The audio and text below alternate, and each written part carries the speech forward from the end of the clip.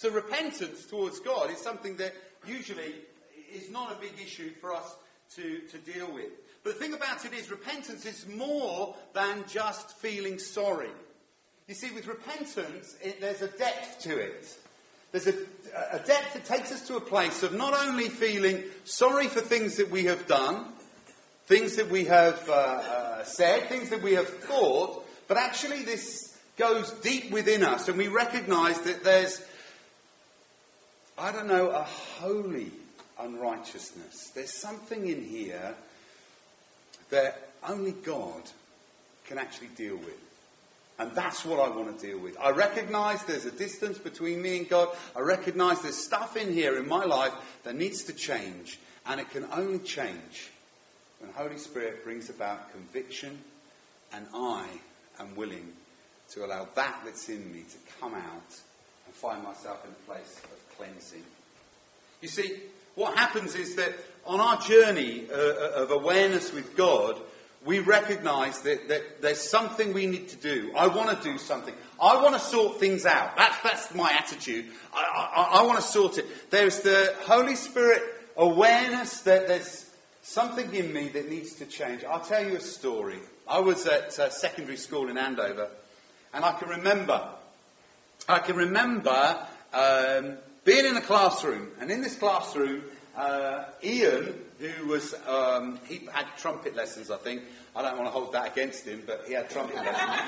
And the thing about it is, another friend of mine said he's seen Ian's trumpet lesson money.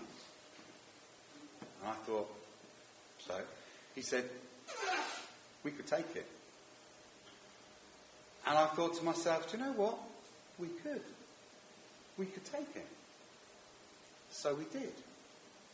So me and this other guy took Ian's 10 quid. Now here's the story. We decided, what can you do with 10 quid? There's two of us. We need 2 fivers. So we had to decide what we're going to do. So we, foolishly, in our early teens, decided that we would go to the garage outside Wigan School. It's now been knocked down, because that was a place of sin for me. So I'm glad that garage is no longer there. But we went to the garage and we bought something, I don't know, penny chew or something, I don't know, so that we could get change, that we could divide out this £10 note. And that's what we did. We divided it up, and then I had a fiver, and I think the other guy had £4.96 or something. And we've now got this money. And then we're in the classroom later on, and there's this whole thing about Ian's lost his trumpet money. And I had it. And then there was that moment later on in the day when the house head came to our classroom and said he would like to see those people who took Ian's money. He has just spoken to the cashier at the garage across the road. I'm sat there in the class and I'm thinking, oh my goodness. How am I going to get out of this? Have you ever done something and then you really wished you hadn't done it? Or is it just me that does that? Have you ever done? And I can remember sitting. Now here I go. I'm going back now. Best part of 38 years. I can remember that feeling. I'll do anything to get out of this. And it's that feeling that comes upon us when Holy Spirit brings about a conviction that there's stuff that we need to deal with to get clean before God. We know that Jesus on the cross has paid the price for all of our sin, but I need to appropriate my stuff with that. And that comes, first of all, by that acknowledgement that there's something in here that needs to change. I'll do anything to sort it out. That's the way it is for me. I would do anything. It's like the son in Luke 15. I'll go back to my father and I'll say to him, I've sinned against heaven and against you. There's a recognition. Not only is my action a sin against the individual that I have sinned against, but it's also an action towards God, because it affects God. our righteous God, seeing us made in his image, acting in a way that is the opposite to his very best, we sin against God, as well as the person who we've acted in some way against. We've sinned against heaven, others, and ourselves. So there comes a point in time where we have to do something. We have to make a change. We have to turn around. And that's what we call repentance. We're going to do something about this recognition that I'm not clean. I am distanced from God, but I want to draw near. The three ways that I want to look at this morning is that we can look at our thoughts, our words, and our actions. That's how we're going to unpack this. So first of all, I want to just talk about our thoughts. We are convicted of our past sins. Repentance means to change our minds. There's something that needs to change in our mind. We're going to think again. We're going to do something differently. My desire is that my thoughts will be God's thoughts. His thoughts will be my thoughts. The Bible tells us in Paul's letter to the Romans that the important part of our journey is to recognise that God wants to renew our mind. I want to know what God's good, pleasing and perfect will is. Well, that comes from me having a renewed mind.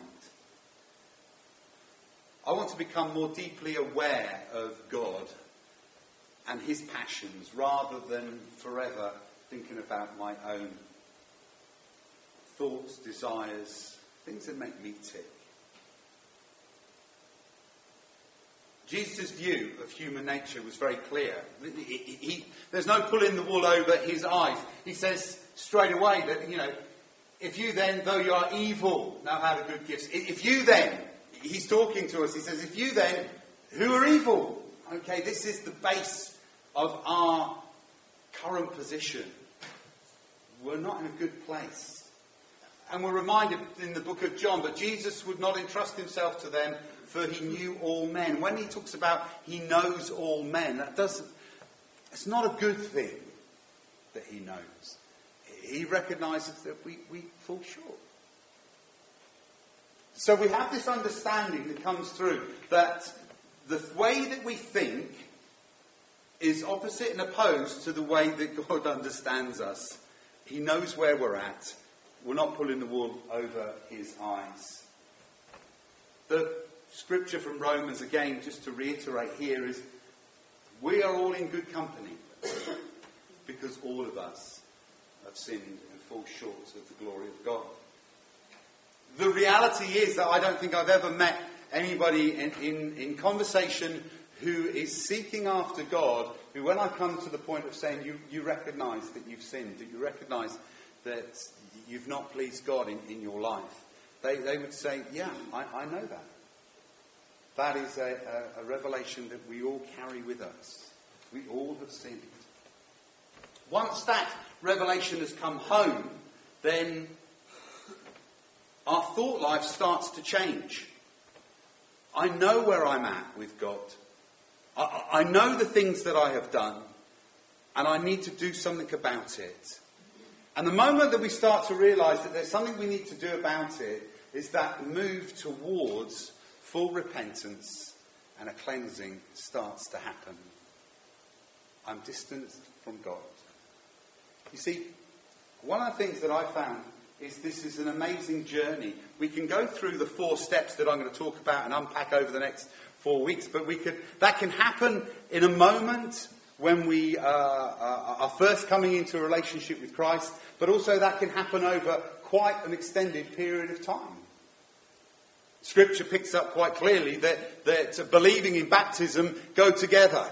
It's almost instantaneous. But, of course, we're 2,000 years along the line. And then what we don't have is we don't have settlement living. We don't have people gathering around rivers for the necessities of water. And we now have taps and baths and baptistries.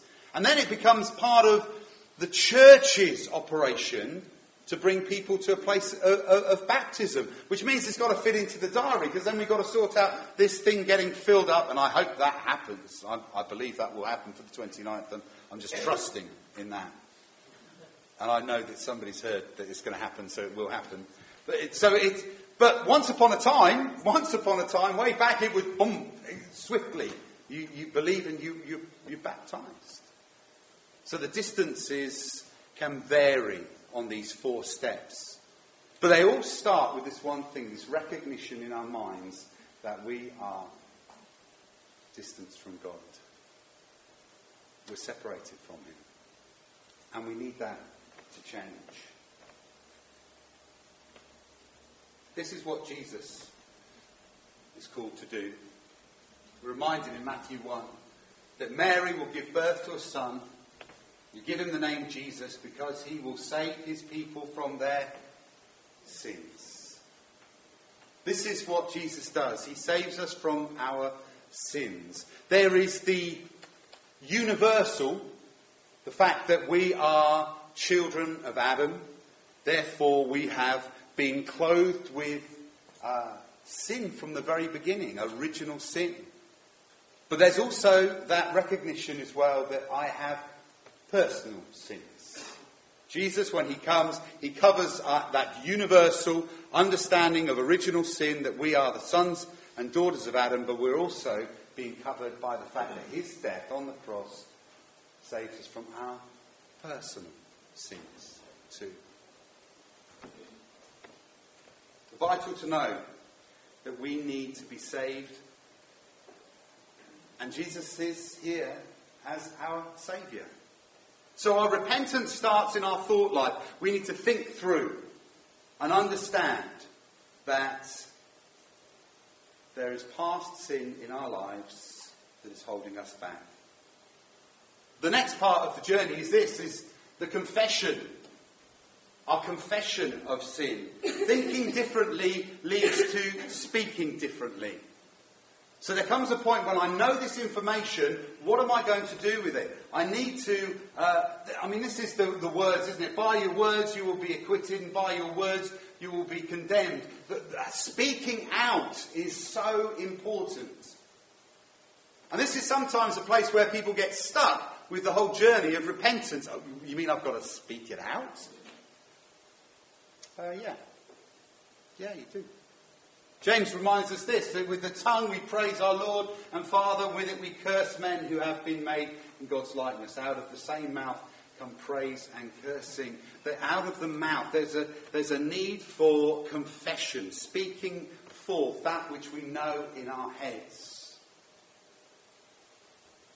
Confessing their sins, this is in Matthew 3. This is before they were baptized by John the baptizer. Confessing their sins, they were baptized by him in the river Jordan. There's a part of our journey where we need to speak out. And I know people have an issue with this, the whole thing of speaking out. I don't know if I should speak out. What will you think of me if you knew what I was really like? I know what you're already like. You see, because just keeping this stuff inside us means that somehow stuff's going to grow out that you probably don't realise is totally connected with that stuff that you're trying to hide. Do you know what? I've met some really grumpy people. I don't know if you've ever met grumpy people, but I've met some really grumpy people.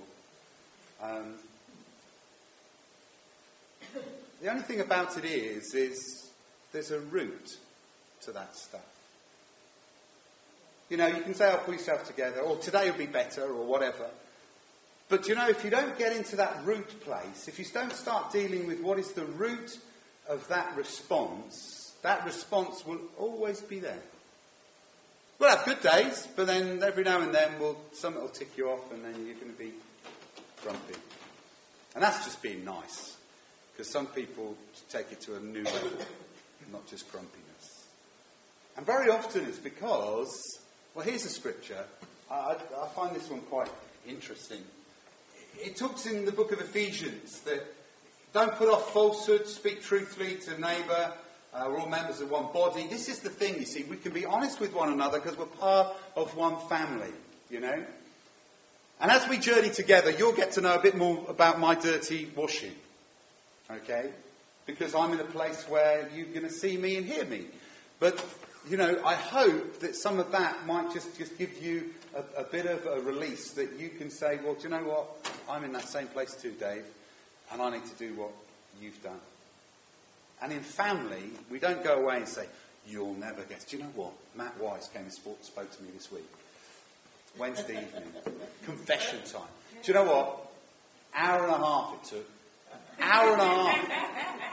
And we've got appointments booked for the next 6 months. So much stuff. Let me start with one of the things. That doesn't happen.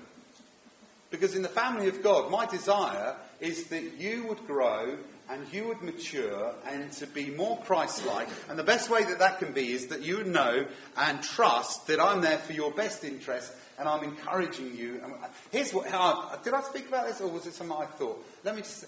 Accountability. Have you ever heard that word, accountability? Yeah. Once upon a time, there was a model of church leadership that was called heavy shepherding. Do you remember this? You ever heard this? Heavy shepherding. You couldn't do anything, go anywhere, say anything, unless somebody was, overseeing and directing you. Okay? And it got a bad name. I am heavily into heavy shepherding. Let me tell you why. Here's the reason. Because I believe, we just twist this one around, I believe accountability is wholly and solely about one person's desire to see another person reach their fullness of their destiny in Christ. Let me say that again. I believe that accountability is about one person in a relationship with another person whose sole purpose and focus and desire is to see that person reach their fullness in their destiny in Christ. So it's not about, I want to catch you out doing stuff wrong. What I want to do is I want to encourage you on your journey. And if there are things around that are going to discourage you, are going to trip you up, are going to in any way derail your journey to being all that Christ has called you to be, I want to be the first person. I want to be your bodyguard. I want to be your defence. I'm going to be there with the black shades on and the gun in my back pocket, deflecting anyone who comes along who's going to derail you and stop you becoming all you are in Christ. That's the accountability picture that I love. I don't want to be snooping around. I don't want to know all your secrets in that sense, just to know facts and figures. To use them against you, that's not what accountability is about. Accountability is to have such a love for another individual that your passion and your desire is to see them reach their fullness in Christ. I want to be on guard for people. And you see, what this scripture talks about is within the context of family, we can be honest. We can be real. We can say we've got it wrong. I don't know whether you want to do that up front. Sometimes public confession is good, but sometimes just one-to-one confession is great and helpful. And this is what it does. It does not allow the devil to have a foothold. You know, every step that you take forward in your desire to walk out in your closeness with Christ, the enemy is on your back. Scripture talks about him being around roaring like a lion. He's prowling. He's out to see who he can devour. So in confession, repentance, what we do is we get rid of the junk. Our rabbit Billy died. I need more sadness than that. We're going back a few years because my heart's now healed. Our rabbit Billy died, and I dug a hole in the back of the garden, right in the back of the garden, and I thought it was a deep enough hole to bury Billy. So I dug this hole and I buried Billy, and I buried him as deep as and it was quite a deep hole. And I put the dirt in on top and everything, and we had a little moment, well, just me and Billy. Well, he wasn't there because anyway, you know what I mean. And we had this time. The only thing about it is that a few days later, I'm looking out the back, patio doors, at the end of the garden, and I'm seeing dirt. And I go down to the bottom. Do you know what happened? Foxes. Foxes. You see, dead stuff stinks. We're called to be dead to sin. But the thing about it is, if we stay around it, it stinks. And it attracts the enemy. The best thing that we can do is jettison, get rid of, empty ourselves. I don't want anything over me that's going to attract enemy attention. I want that out of the way. Scripture reminds us that let's not give him a foothold. Let's make sure that we've cleared out, and we're cleansed. If God's bringing it to our thought life, then we need to move it into a place of words. Let's speak it out. This is what the Bible tells us. Confess your sins to each other. Pray for each other so that you may be healed.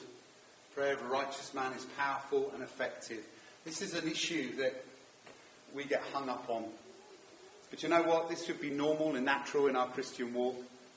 I'm willing to say, do you know what? I've messed up. Can you pray for me? I don't want to mess up again. I want somebody to stand with me. We claim to be without sin, we deceive ourselves. Here's the deal. When we sit with others, when we stand with others, and we confess that we have fallen short, we're in good company. Because we all do it. If we claim that without sin, we deceive ourselves and the truth is not in us. But if we confess our sins, this is beautiful, isn't it? He is, say that word, faithful. He's faithful and he's just. Forgive us our sins, purify us from all unrighteousness. That's God's part. He'll do that. We start when we start to speak it out. What's to be spoken out? For some on their birth journey, they've never spoken out. What happens is sometimes we get to that point of saying, oh, do you confess? Yeah, Lord, I've sinned. And I just forgive me for my sins. And then I ask you to be Lord of my life. This is a standard prayer that we follow through, leading somebody into a relationship with Jesus. But you know what? I think it's important to get specific. Have you sinned? How have you sinned? What have you done that you know is wrong? Where do you need God's help? His cleansing. Don't give the enemy a foothold. Fourth thing is deed. Repentance is in our thoughts. It comes through to a point when we start to speak it out, and then our deeds. This is what happens next. Words of repentance need to be followed by works of repentance. There's a change. This is what we read in... oh, no, that's good. Okay, I didn't put the other one. I'm going to go back a step. Luke 3:8. Produce fruit keeping with repentance. There should be something different about us. Because we are a repentant people, because we've come to God and sought his cleansing and renewing, then as a repentant people, as the scriptures say, produce fruit in keeping with repentance. Not the horrible fruit that comes from such a sour root. Zacchaeus, here's a story. Do you remember Zacchaeus? Zacchaeus, he was a very small man. He was a tax collector. But he had an encounter with Jesus that not only changed his life, but it changed his actions to a point of where he was frugal and a money grabber, he becomes somebody who's generous. Not only does he give back, he gives back multiple times over. Something has happened in his life and he is showing that he is changed. He's a different person. There's a phrase, I don't know if you've ever heard this one. If you is what you was, then you ain't. Take that on board as being, am I a born again Christian? Well, look at my life. If I still is what I was, then I ain't. Do you know, that's uncomfortable, isn't it? Do you feel that? If you are what you were, then you're not. The scriptures say quite clearly that there will be a transformation.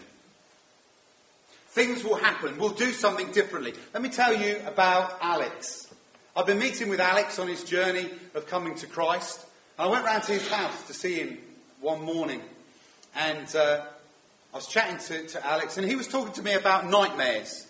The fact that he's troubled in his dreams, that he doesn't sleep very well. And he spends a lot of his time up at night. And I said to him, I never have trouble sleeping. I don't know if anybody has trouble sleeping. But I just confess, I don't have trouble sleeping. I just don't. I just one of those things. But I asked Alex about what does he do running up to, because I think, well, you can quieten down, you can stop watching TV and have a Horlicks and stuff, just calm yourself and go to bed. Make sure you've got a comfortable bed, a bit of ventilation, don't get all stuffy in there. And, do you know what Alex said to me? He said, I'll get through the night by watching horror movies. I said, you what? So I get through by watching horror movies. He said, I've been collecting them for years. I said, can I see? I went up to his room. Shelves. Now, I love shelves of books. But this guy's got shelves and shelves and shelves of videos. Do you remember videos? And then we moved into DVDs. So he's got videos and DVDs. And some of the DVDs are multiples of the videos that he's got. Horror movies. I said to him, do you know what? Jesus doesn't like horror movies for what it does to you. Because he loves you and he wants you to have peace. He wants you to rest and be refreshed. He doesn't want your mind filled with that junk. Do you know what? I asked Jesus what he would like you to do with those horror movies. 2 weeks later, Alex said he's sleeping. I said, what do you do about that? What did you do differently? I threw away my whole collection of horror movies. His mum spoke to me about it. She said, I had to go and buy extra black sacks. Now, in one mind, I would think to myself, no, I go to Music Magpie and I get, 25p back on it. But no, that means somebody else is going to see it. This is why I quite happily take literature from Jehovah's Witnesses. Because if they give me their magazine, they ain't giving it to somebody who could, in some way, be affected by it. I'll take it and I'll bless them and then I destroy it. Don't pass it on. Listen, look at this. This is what it says in the book of Acts. This is quite cool. A number who had practiced sorcery brought their scrolls together and burned them publicly. When they calculated the value of the scrolls, the total came to 50,000 drachmas. 1 drachma, 1 man's wages for 1 day's work. 1 man's wages for 1 day's work. 50,000 men paid for 1 day, the cost of those scrolls. Do you know, sometimes we need to take on board that repentance, turning away, is going to be costly. There will be a cost.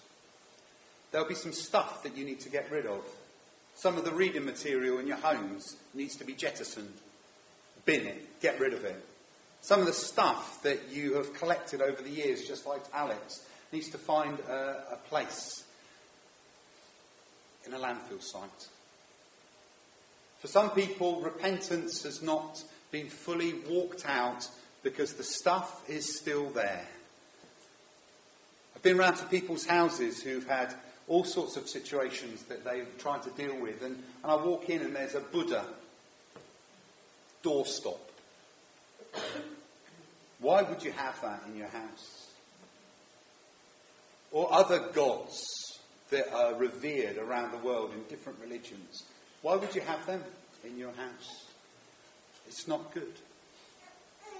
And they carry a significance. They are part of the footholds that the enemy wants to work on. I told you the story of my St. Christopher, didn't I? What's all that about? Why am I trusting in this little bit of silver of a bloke carrying a baby across a river? It's not for me. I trust in Jesus, that he's going to carry me through. As we're sitting here, and I'm speaking to you, in your mind, you're thinking of stuff. Because I know that's how I feel. And when I hear people speak practical things, what is in my house, what is in my life, that actually might be an expensive thing that I need to get rid of to release me into the fullness of all that God has got for me. There's a beautiful story from J. John, the evangelist. I remember him doing a series of tent meetings around the country. And on these tent meetings, he was putting up a marquee in the parks and he was teaching on the 10 Commandments over a week period. And I think he was doing 2 commandments a night. And then it got to the commandment, thou shalt not steal. And he went into practical ways of the way that people steal, whether it be the sellotape or the biros from work, whether it be in time that you should have been doing something else when you didn't. But he did something really quite interesting. He said, we're going to have an amnesty. So tomorrow night when you come, I want you to bring with you the stuff that you've stolen. And we will have a collection. And then we'll pray for you. The first time he did that, he was shocked and surprised at the amount of stuff that turned up. TVs, video players, computers, pens, reams of paper. The stuff just stacked up and stacked up and stacked up. But this was an opportunity that people had to be able to come before God and say, I am sorry, I want this out of my life. I don't want this affecting me and my relationship with you. I have no idea what he did with the stuff, but that wasn't the point. The point was that people acted differently when they were in a heart of repentance. Something changed. Not only my thought life or my words, but also my actions. That's what repentance is about. You're not who you were. You're now somebody different. Therefore, you're going to be different in everything that you do.